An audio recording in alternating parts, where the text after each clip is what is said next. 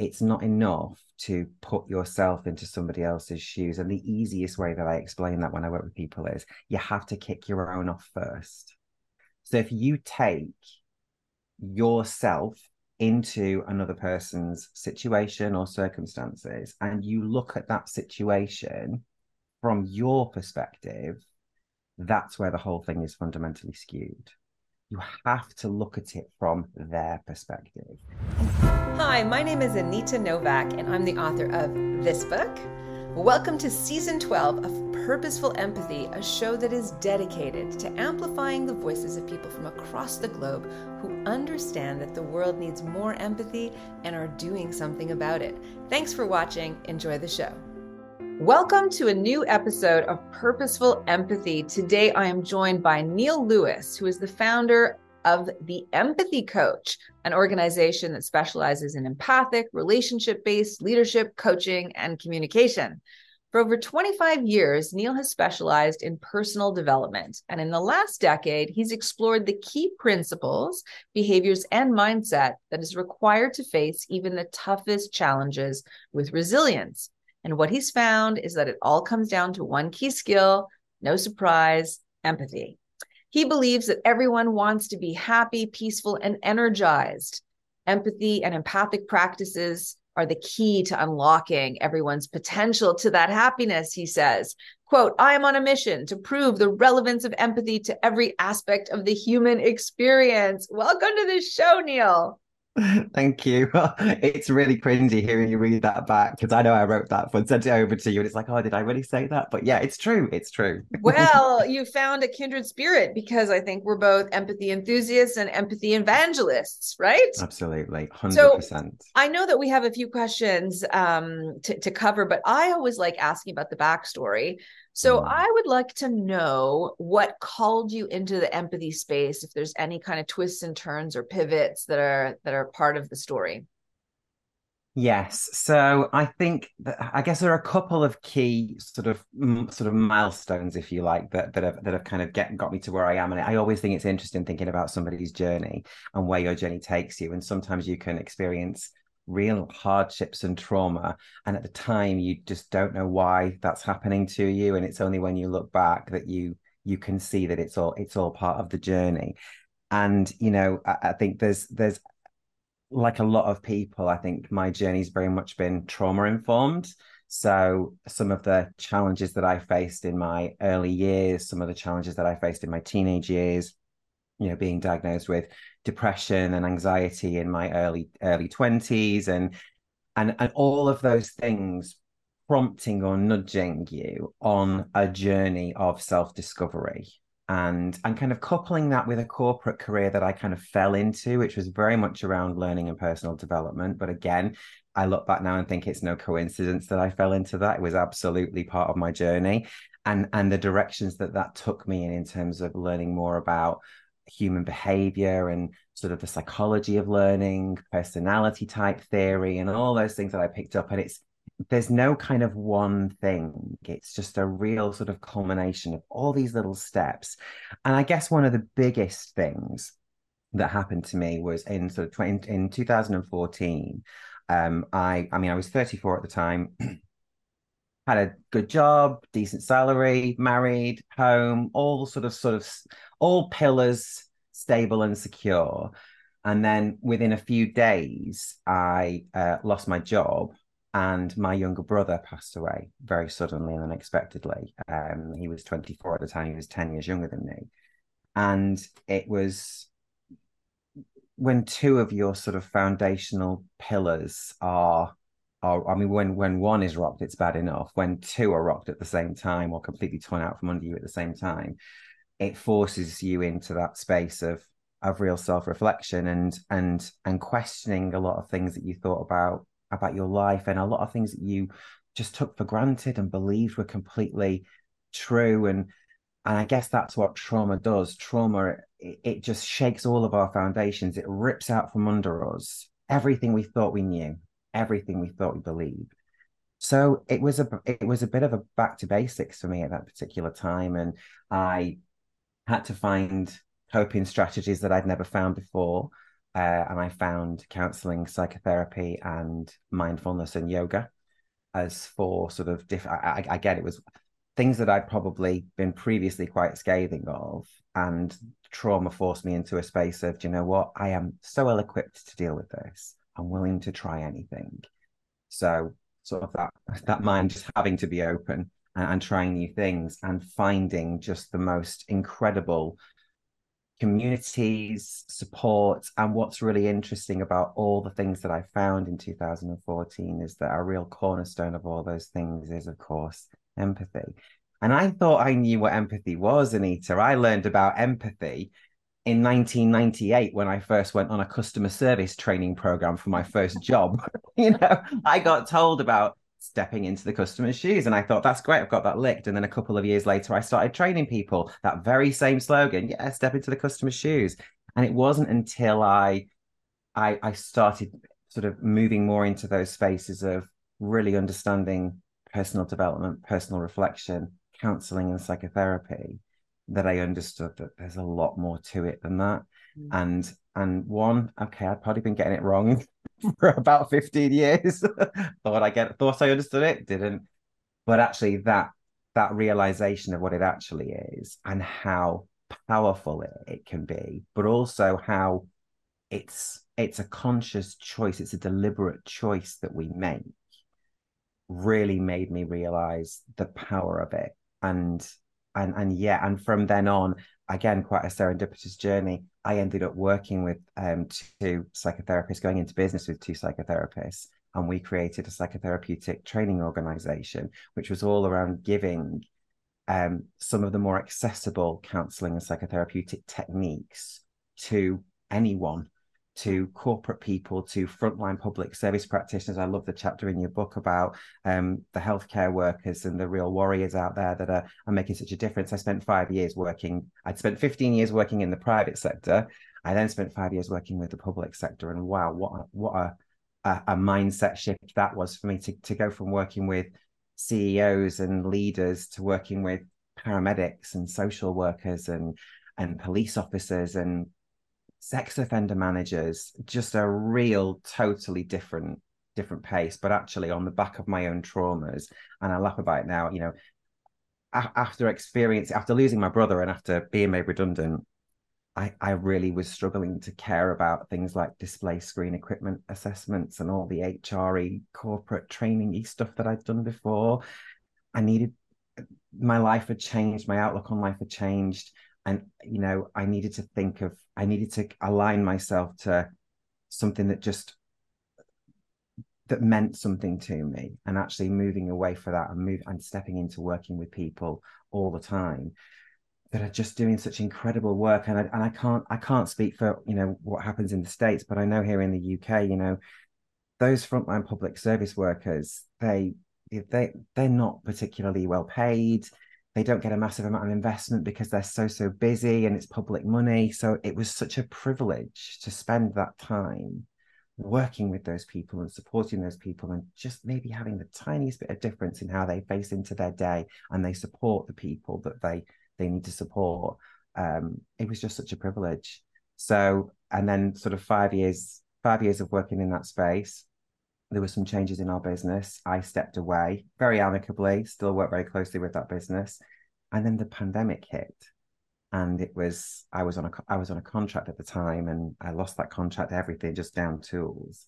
And there was that moment of, oh, what am I going to do now? And then I just thought, well, what are you going to do now? For the first time ever in your life, you can choose. Mm. So, and I'm going to get to the end. It's a very long story in 2 seconds. I did the Ikigai, which is in your book. I sat down, I did the Ikigai. I kind of mapped out all the things that I could do, all the things that I could learn, and then correlated it with all the things that I actually really loved about everything that I'd learned over the years, and that which the world needs. And I was left with one word in the middle. It was empathy.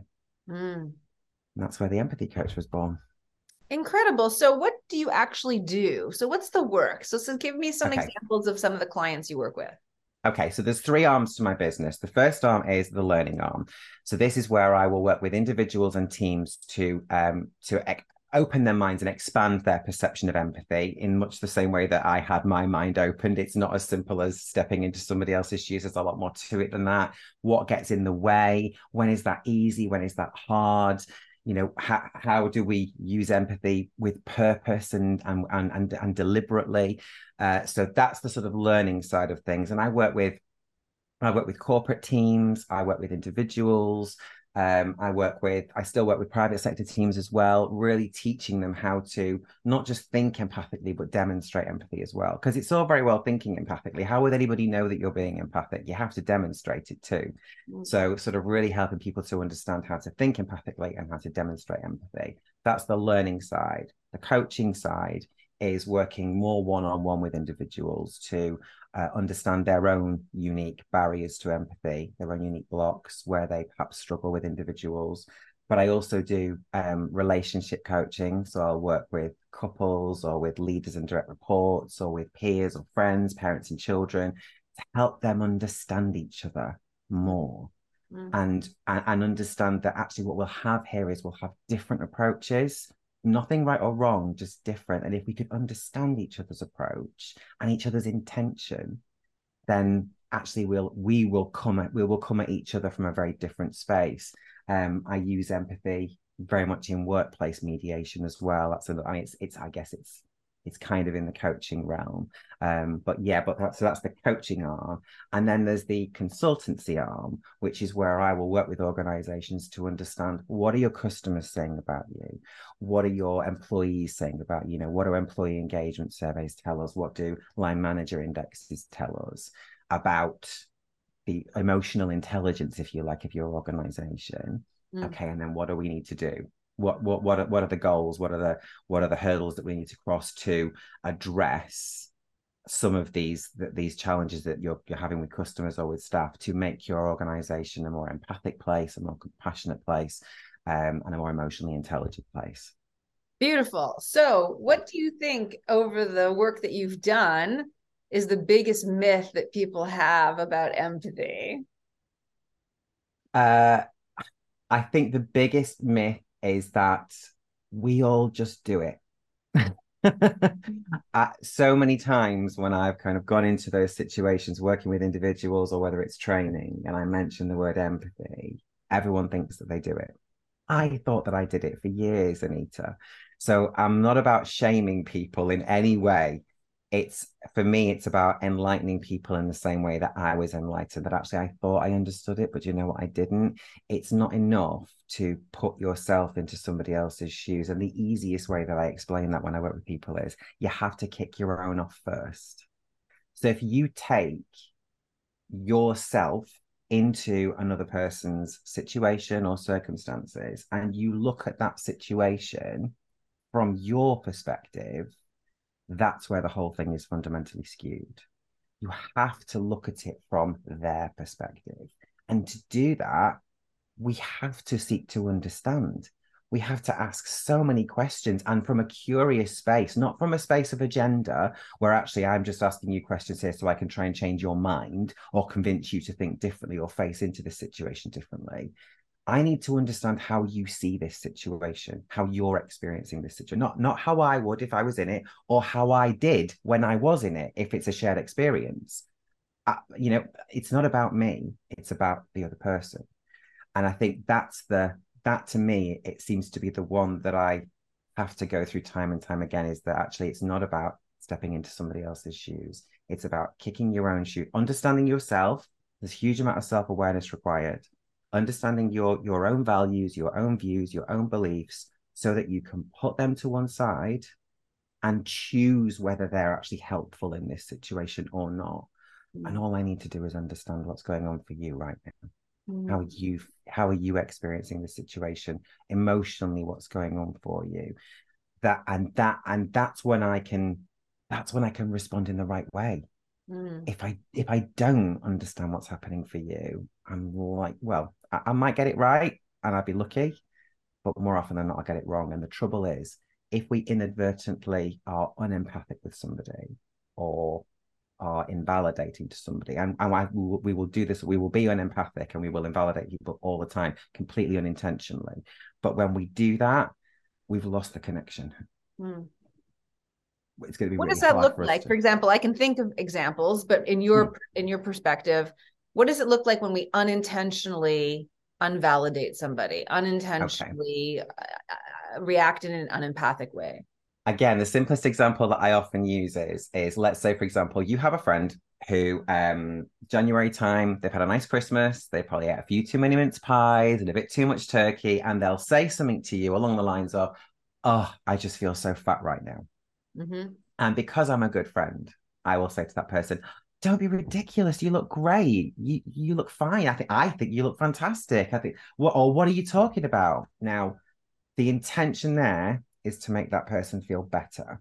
Mm-hmm. What I have just done is completely invalidated their experience Mm-hmm. and demonstrated that I don't understand Mm-hmm. their perspective, that I actually challenge their perspective, that I think that they're talking. So now it's almost like now not only does that person feel fat, they also feel stupid.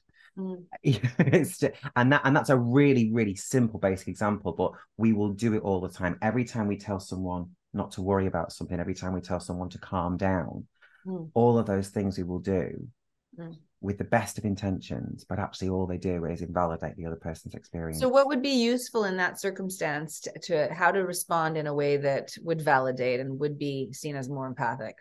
So for me, it's about reflecting back what Mm. you're hearing, reflecting, and again, this is why it's all these things. Which, as I'm reading your book and it's coming, I'm thinking, yes, yes, yes, it's absolutely right. We reflect back our understanding of that person's experience, and we reflect it back accurately. Mm. What that does, so for example, that friend of mine that says I feel so overweight right now, Mm. I can offer back something along the lines of, "I'm really sorry to hear that you feel that way. I'm gutted that you feel that way." Or, "It's horrible when you don't feel good about yourself." Mm. That might be my response. Mm. That's the empathy. That's the subconscious message I've sent there is, I get it. I hear you. I understand you. We're connected now. Now I can potentially work with you. Now I have a chance at challenging you in the right way, offering you a Socratic question, for example, around, is this the way you always feel, or how often do you feel this way, or what's contributed to this? Let's explore it. And I can do that because we're connected. But the minute I invalidate somebody, we're disconnected. So anything I offer is likely going to fall on deaf ears because the barrier's gone up. You don't get it. And nobody does it intentionally. Well, I don't believe anyone does it intentionally. But Mm. when we validate somebody, when we demonstrate our understanding of their situation, and I know these are really sort of straightforward examples, but I tend to find that they're the ones that are the most easy to relate to. When we validate somebody and we communicate our understanding of their reality, we are connected with them then. But actually, and again, similar to something that you write about in your book, we're slowly chipping away at any gaps in that person's self-concept or self-esteem. That's the long-term power that empathy has. In the short term, it can connect us, it can diffuse tension, it can demonstrate our understanding, it can put us on the good foot to actually explore something and maybe solve some problems. In the long term, repeated empathy, repeated demonstrations and understandings and acceptance of an individual chips away at anything that's sort of killing their self-esteem or their sense of self, it's a tiny little message that says you're okay. Mm. It's okay for you to feel the way you do. And that's where it was a real privilege to work with the frontline public service teams, because they're dealing with people whose self-esteem, self-concept is completely wiped out all the time. Mm. And you inadvertently invalidate one of those people or are unempathic to those, actually all it does is reinforce that behavior, that I'm not good enough, or I'm a bad person, or I'm a waste of space, whatever that person's self-esteem would be. And we have an opportunity to have the opposite effect on somebody's self-esteem. Mm.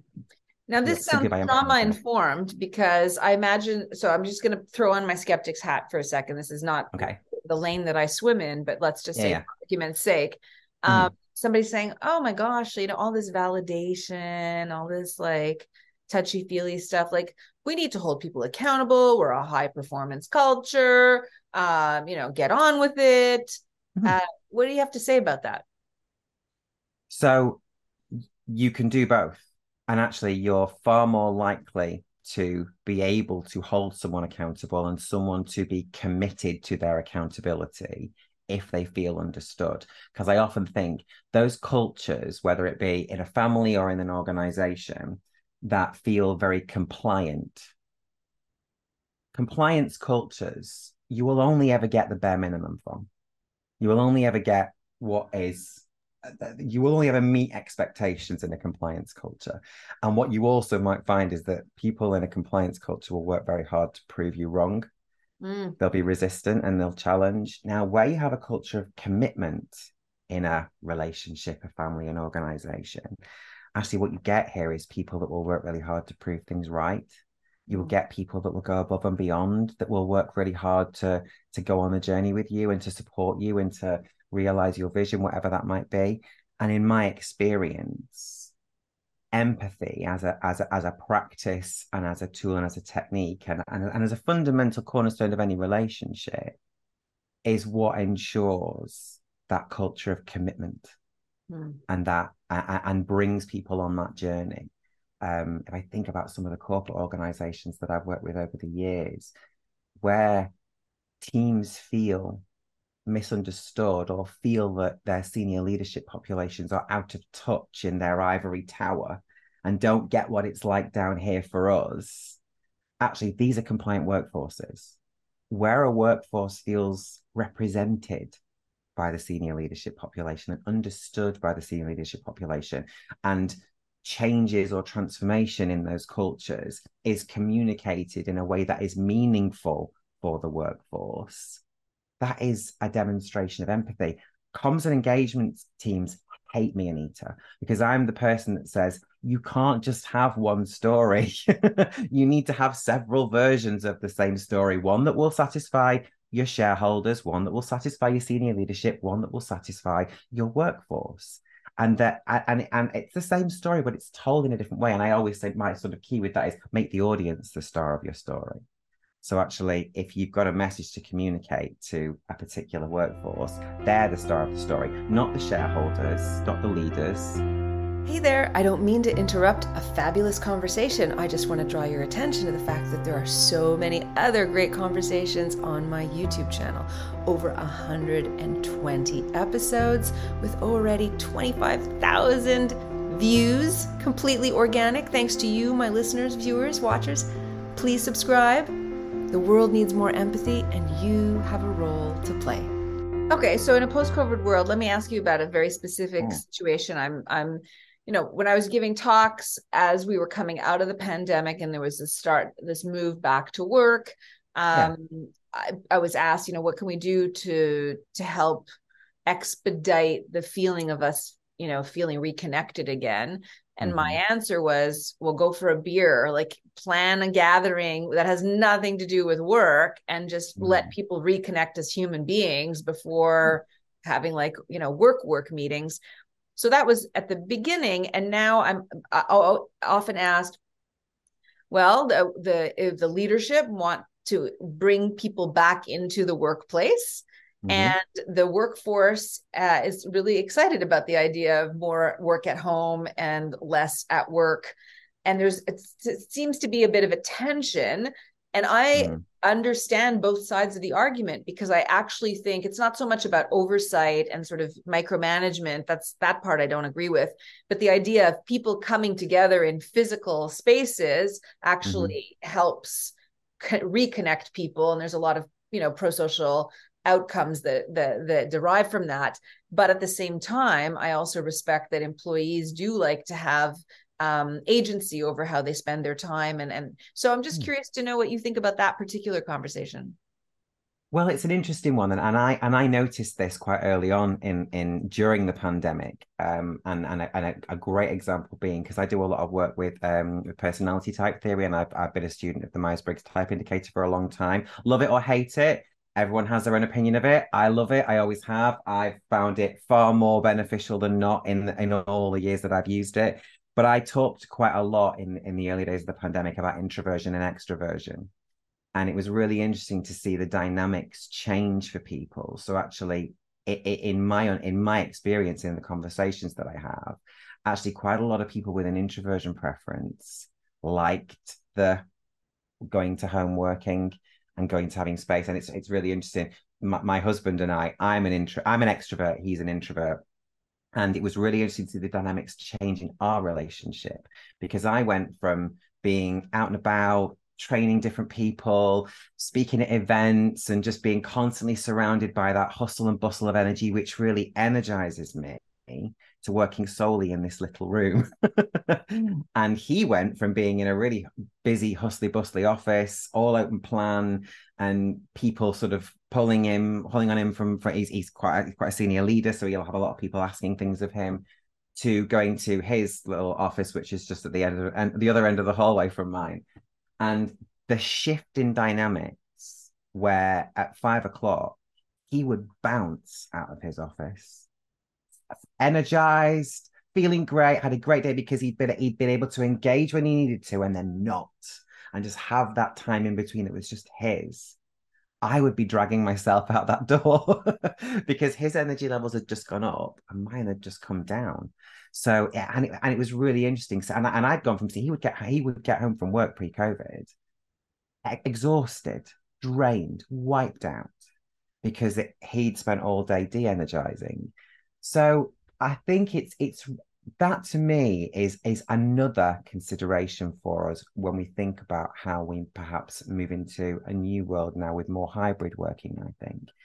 And I guess in my head as well, one of the things that I'm always asking this question, and I'm sure that you will understand that as you were telling me that story of people are saying we want to bring more people back to work. My question is why? Why? Why do we want to do that? And why are some people all for it, and why are some people resistant to it? And we've got to understand all of that, so that, one, we can create a solution that is a little bit harmonious. We're ticking everyone's boxes. And again, just at very simplistic terms, think about introversion, extroversion. How does hybrid working tick both of those boxes?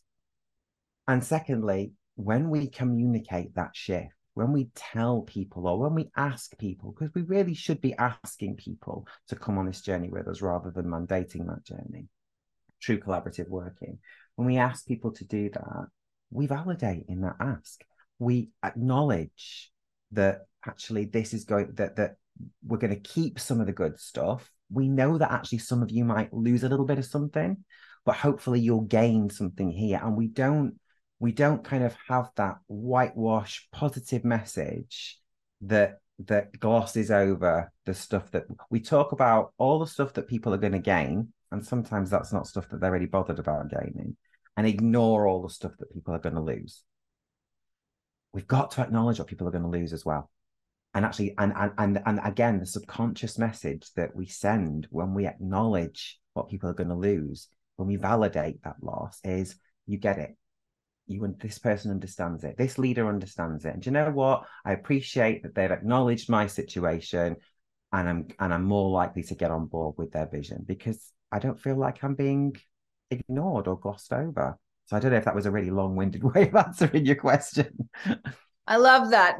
Just to think about the energy, because it's not about control and command. It's almost like the same idea of, you have multiple children. Is it fair to treat them all the same way when they're really different personalities and have different needs? And so that says a lot about sort of the nature of management and leadership, to adapt for the different needs of different people, but to still find balance, so that nobody feels like things are unfair based on different outcomes of. I mean, I'll be honest with you. One of the things that's really resonated with me, so much so over the last maybe 10, 15 years, is that we need to be moving all cultures to focusing more on the result than the process. So, I mean, one of my clients at the moment, I observed recently, a leader in that business was challenged on working times, and it might sound like a really simple thing, but it's been really hot here in the UK the last few weeks, and we're not really equipped for it. We don't have aircon in our houses because for the 2 weeks of the year that you would need it, it's not worth it. So, but when it's hot here in the UK, it's really difficult, and because a lot of us are hybrid workers now, a lot of this particular team is hybrid workers. Being at home is quite difficult in the heat. And this person said, how flexible are we around maybe managing our diary to do a little bit of split time? So work in the morning, bit of downtime in the, it works in Spain, a bit of downtime in the afternoon, and then kind of logging back on in the evening when it's cool and it's quiet.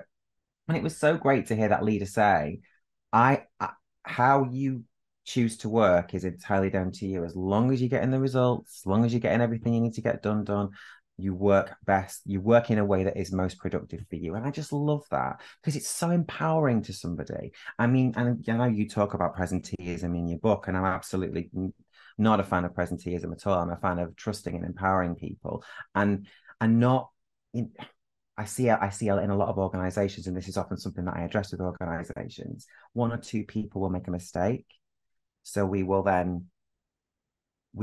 basically change the rules for everybody. And it's like, no, because 99.9% of your organization can be trusted. Deal with the 0.1% of the organization that can't individually. Don't don't sort of treat everybody then in the same way. I'm punished, absolutely. So we've got to get better at empowering people and equipping people to do the best that they can in every aspect. And this theory is transferable into marriages, into parenting. This is, I mean, it's really quite broad, the people that I work with, because it is just so transferable. And that's what I love about it. Before I ask you about the closing question that I love to ask my guests, purposeful empathy story when you're on the receiving end. Before we get to that, I just want to ask a couple of quick questions about how you see the difference between empathy, like if you think self-empathy and empathy for others is different, and how and what we'd have to say about that. And then also a question about why do you think people struggle with empathy at all? Okay, so self-empathy and empathy with others. I think personally, I think the same principles apply. The challenge that we have is that, and it's a great question that very often with the people that I'm coaching, they're being so unempathic towards themselves and so judgmental towards themselves and so almost self-shaming. And I always ask that question: if your best friend was going through this, what would you say to them? And they'll come up with some wonderfully supportive offering for that person. And my response is always the same. So why would you be kinder to somebody else than you would be to yourself? And actually, if I think about, I think it will, what I'm about to say will lead quite nicely into that final question, because empathy starts with self.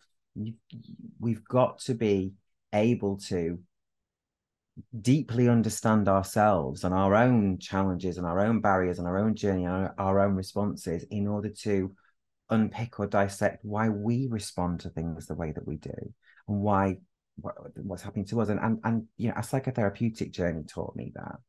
I'm always very envious of this, because psychotherapy seems like it's so much more prominent in the States. It really isn't in the UK. It's still seen very much as a luxury item, and we're still in that sort of leftover from baby boomers of, oh, you stiff up a lip and sort your own problems out. And I used to be like that until I found myself completely ill-equipped to do it.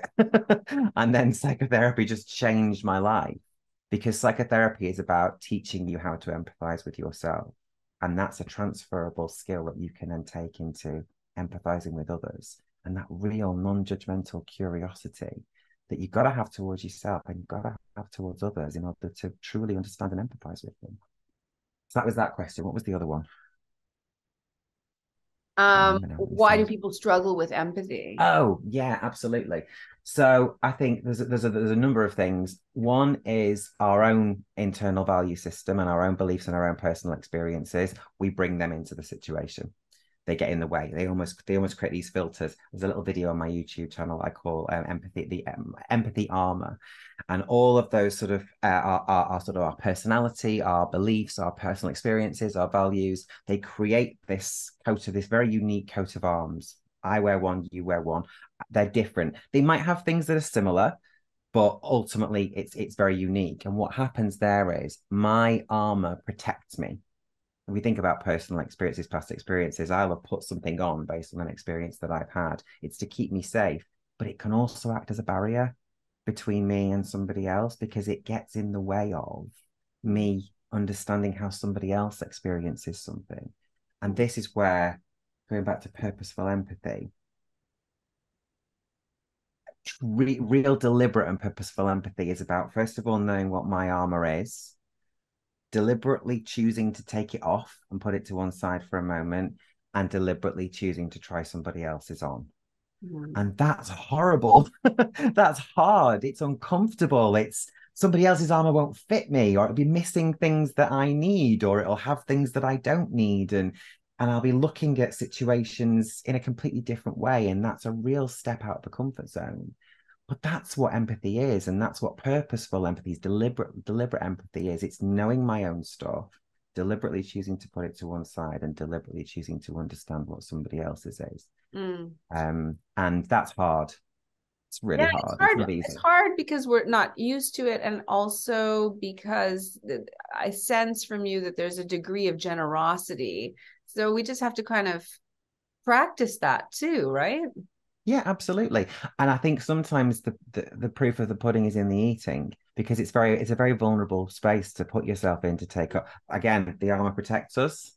To take it off, we'll Mm, feel very, very vulnerable. mm, So that it's a scary thing to do. There's a lot of fear attached to that. All I would say is that it's worth it. It's worth the payoff, because from my own personal experiences and the experiences that I've had with thousands of people over the last decade, is, as much as it's scary and it's vulnerable, it's worth it, right. because what you actually get when you do that is you understand somebody at a deeper level. You get to know what's really going on for them. You build that really trusted connection, and that's when you can influence them, and that's when you can help them. And uh, even if that help is just sitting alongside them in that muddy puddle, Yeah. and then knowing that they're not alone. Because most people, when they're sat in that muddy puddle, they will get themselves out eventually, and they're Mm, more likely to do it if there's somebody there with them, alongside them, to help them when the time is right for them. yeah. So yeah, it's a really vulnerable thing to do, to choose to be empathic. It will come easier in certain. It'll come easier with people whose armor is like ours. So, one could say that actually you and I might find it really easy to empathize with each other, because we've clearly got some shared bits of my armor are like your armor. We have drawn each other towards each other. That's what also similar armor does. It draws that towards us, which is similar. It repels that, which is different. So, Neil, you offer a seminar on the 5 habits of empathic people. Is that what it's called? Five Habits of Highly Empathic People. I'm a big Covey fan, so there's a nod to Stephen Covey in that. But yeah, Wonderful. Okay. What's that all about? Give us the high level. What are those 5 things? so they're really sort of basic principles or habits that, if you can master those habits, they will basically mean that you lean into your life from a much more compassionate and empathic and curious space. Hmm. If you can master those habits. And I often think sometimes it's good to have just some direction, or something that people can pick up, or that they can grab quickly and say, right, what do I need to do here? What's the habit I need to employ here to get me through this? So it was after years and years and years of kind of working in the empathy space, I was sitting down thinking, actually, can I come up with, it started out as 5 rules, the 5 rules of a, no, these are not rules, these are habits. These Hmm. are ways of being that we need to master. And that if we can master them, we can be truly empathic people. Beautiful. Would you share what those 5 are, or do they have to come to Yes. your seminar? No, I'm happy to share. Hopefully it'll be enough. People maybe feel like they want to know more, but I'm happy to share. So the first one is, believe that everything starts with a positive intention. Hmm. And that's really just about tapping into nobody, or 99.9%, the general rule is nobody sets out to hurt anybody, nobody sets out to derail anybody. Everyone's on their own journey, everyone's living their own life. And actually, if we can get ourselves to a space of believing that everything starts with a positive intention, we might then just get a little bit curious as to what's going on for that person if it's not really landing quite right. Or at the very least, we won't throw a judgment out there. We'll ask a question: what's going on? Because this doesn't seem quite right. So believe that everything starts with a positive intention. The one that's really resonates with me is believe that everyone, including you, is doing the best they can right now. And actually, if the way you're doing things right now is perhaps not as great as it was yesterday, or isn't as good as it could be tomorrow, it's acknowledging that and asking yourself why. Okay, so what's going on for me right now? If I'm not sort of doing the best I can, if I'm not doing, or I don't feel like I'm achieving what I could achieve, my full potential, what's getting in the way? So, but I'm not going to judge myself or tell myself that I'm a bad person or shame myself or guilt myself. I'm going to get curious. Get curious isn't one of the habits, but it runs, it's a thread that runs through everything. The third one, expectations are the mother of all disappointments.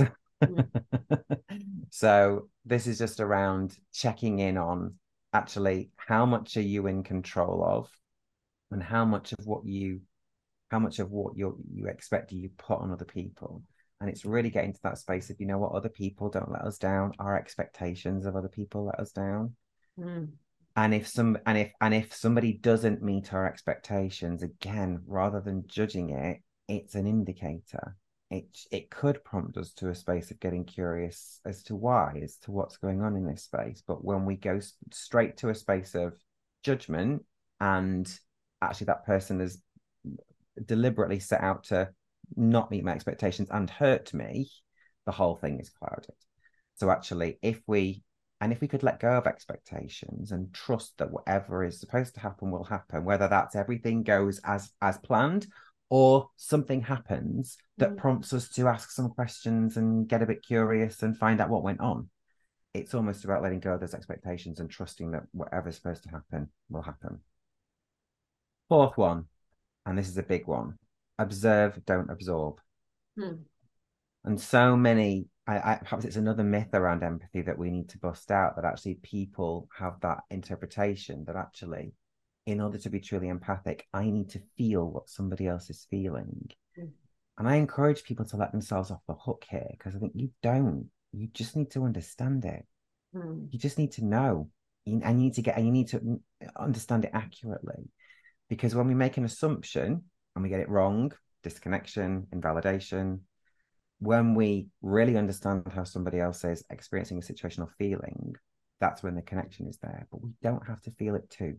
And actually, some would argue that feeling the way somebody else is feeling actually makes their pain about me. And it's not about me. And then the final one: set your boundaries and communicate them.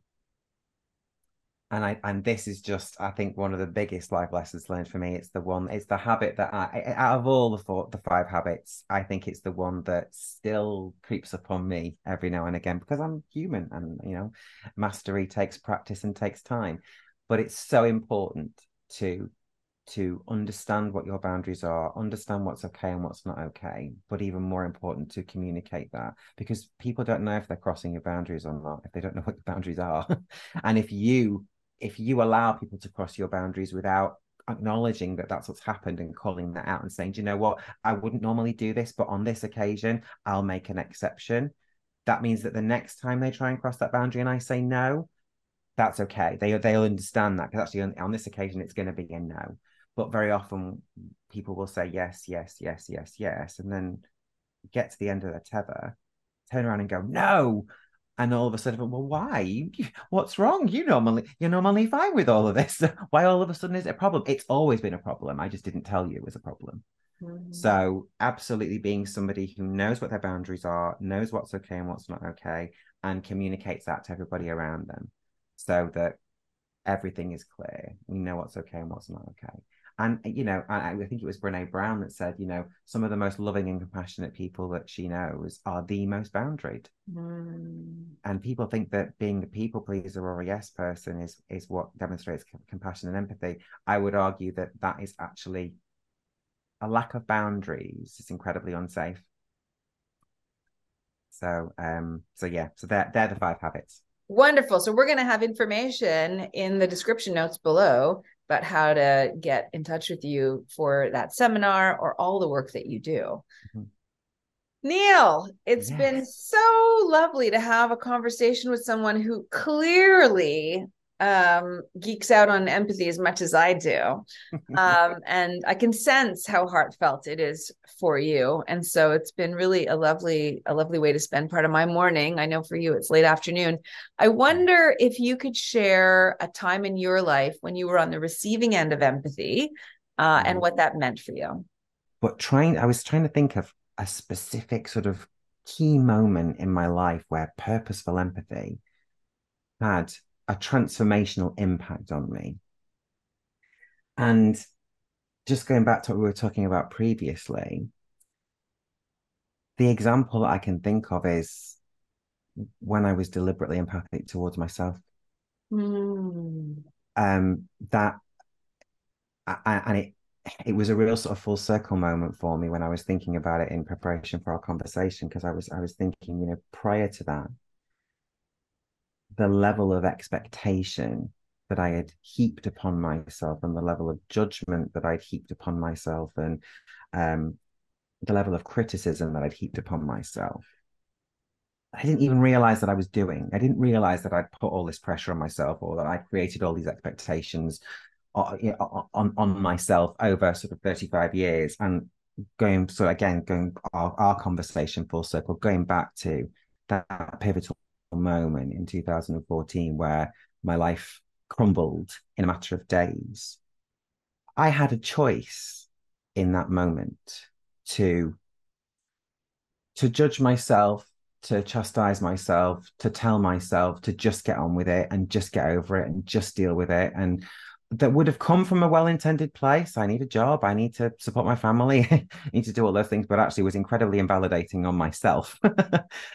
I had a choice, and the choice that I made was to deliberately be empathic towards myself. And I remember saying, I'm open to understanding more about what's happening for me here, understanding why this is affecting me, how this is affecting me, understanding grief, understanding trauma, and understanding how those things are very specifically affecting me, and just being a bit kind to myself for the and possibly for the first time in my life, it's that I, I I'm incredibly grateful for the wonderful life that I've had.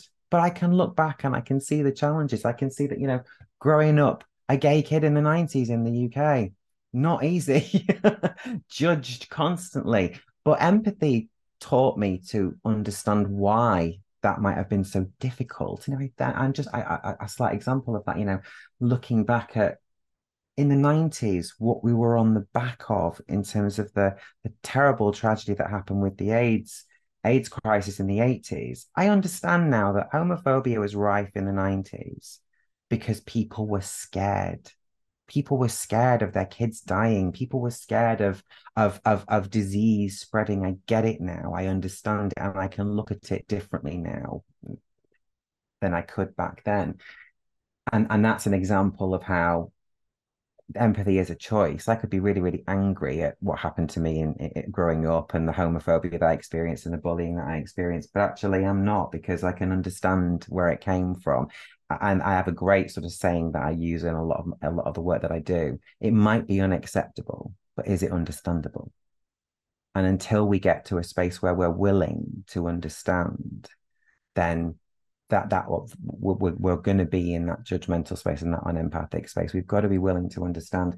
And I guess, yeah, that moment, that time in my life in 2014, I was the most open and willing I'd ever been to understand myself and who I was and the journey that I'd been on, and not just in those few horrible days where everything fell apart, but everything that happened before that. And it wasn't until I was truly, again, I would say that was absolutely the catalyst of me becoming self-reflective. I probably thought I was reflective person before then. I wasn't. Thought I was.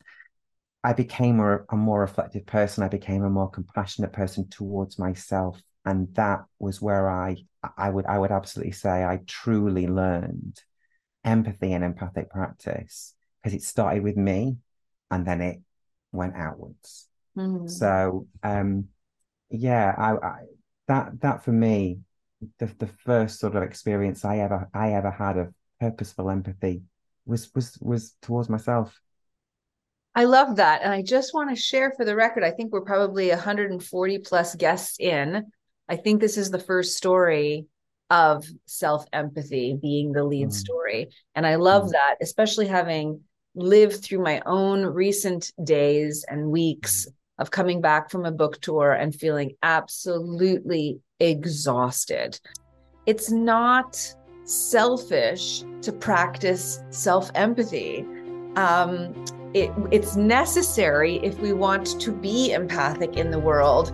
So thank you for ending on that note, Neil. It was so lovely to have this conversation. Neil, mm. it's been delightful to have you as a guest. I Thank want you to so thank much for you having so much me. for your time. Thank you for listening and watching. We'll see you next week at Purposeful Empathy. Thank you so much for watching an episode of Purposeful Empathy. If you enjoyed this conversation, subscribe to the channel and also consider picking up your copy of Purposeful Empathy. It's an invitation to dial up empathy in your life. The world needs more empathy. We need more empathy. What are you waiting for?